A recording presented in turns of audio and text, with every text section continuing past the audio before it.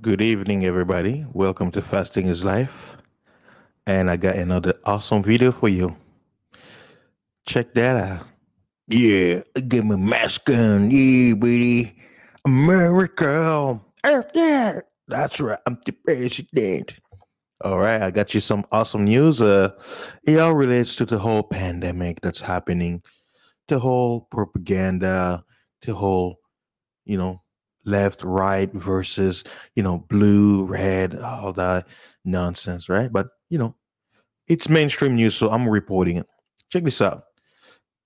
He says this article I'm reading from SeattleTimes.com. Huh. Yeah, it says senior Pentagon leaders have a lot to worry about.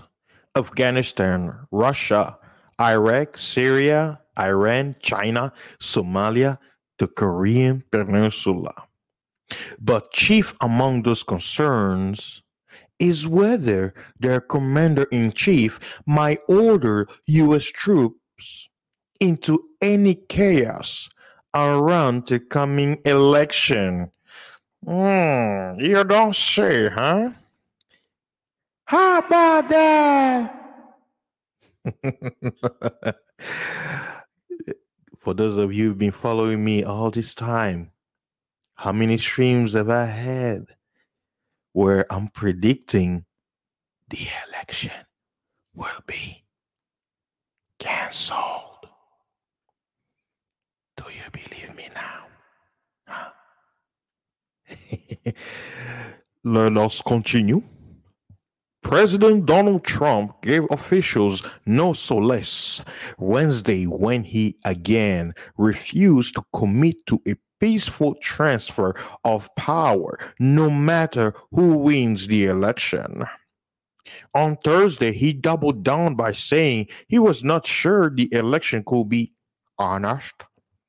He's edging along with his expressed desire in June to invoke the 1807 Insurrection Act to send active duty troops onto American streets to quell protests of the killing of George Floyd has caused deep anxiety among senior military and Defense Department leaders who insist they will do all they can to keep the armed forces out of the elections. I believe deeply in the principle of a political U.S. military. General Mark A. Miley's chairman of the Joint Chiefs of Staff, said in written answers to questions from House lawmakers released last month. In the event of a dispute over some aspect of the elections, by law, U.S. courts and the U.S. Congress are required to resolve any disputes, not the U.S. military. I foresee no role for the U.S. Armed Forces in this process. But that has not stopped an intensifying debate in the military about its role should a disputed election lead to civil unrest. Yeah. So all they're saying is, just like Donald Trump said back in 2016, that he doesn't trust that the quote unquote Democrats will be fair. But we all know, all of us who have our third eye open, wink, wink, who can see no president is elected. It's all selected. Your vote is like a census to see who's picking who. The electoral college determines who is president. How many times have you said this, huh? So there you have it. This is all part of the pandemic. I've been telling you guys, hey, I've been saying, come January 21st, a lot of you are here who doubted me, who didn't believe what I was predicting. A lot of you will say, fasting was right. Fasting is life was right. So stay tuned for more news, guys. Remember, it's the election season. We're under a pandemic. and invisible viruses out there to get you. They shut down the country during summertime where they told you that the quote unquote virus cannot survive under a temperature of 84-degree plus.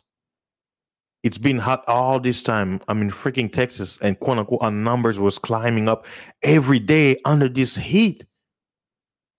If they could pull this off during the summertime, can you imagine during wintertime? Huh? Guys, get ready. Prepare yourself. If you live in a cold area states in the United States, prepare to leave out of that area for the next 6 months because winter will begin in December, right? So from December to March, so that will be about 4 months. And now it's almost the end of September, so 2 months. So that'll be, like I said, if you want to escape what's gonna come in those areas where the snowstorms hit the most, prepare and go south where it may get cold, but at least you won't have to worry about a snowstorm. All right, guys. Thanks again for your support. Like, share, subscribe, and stay tuned for another video. The pandemic is upon us. Winter is coming.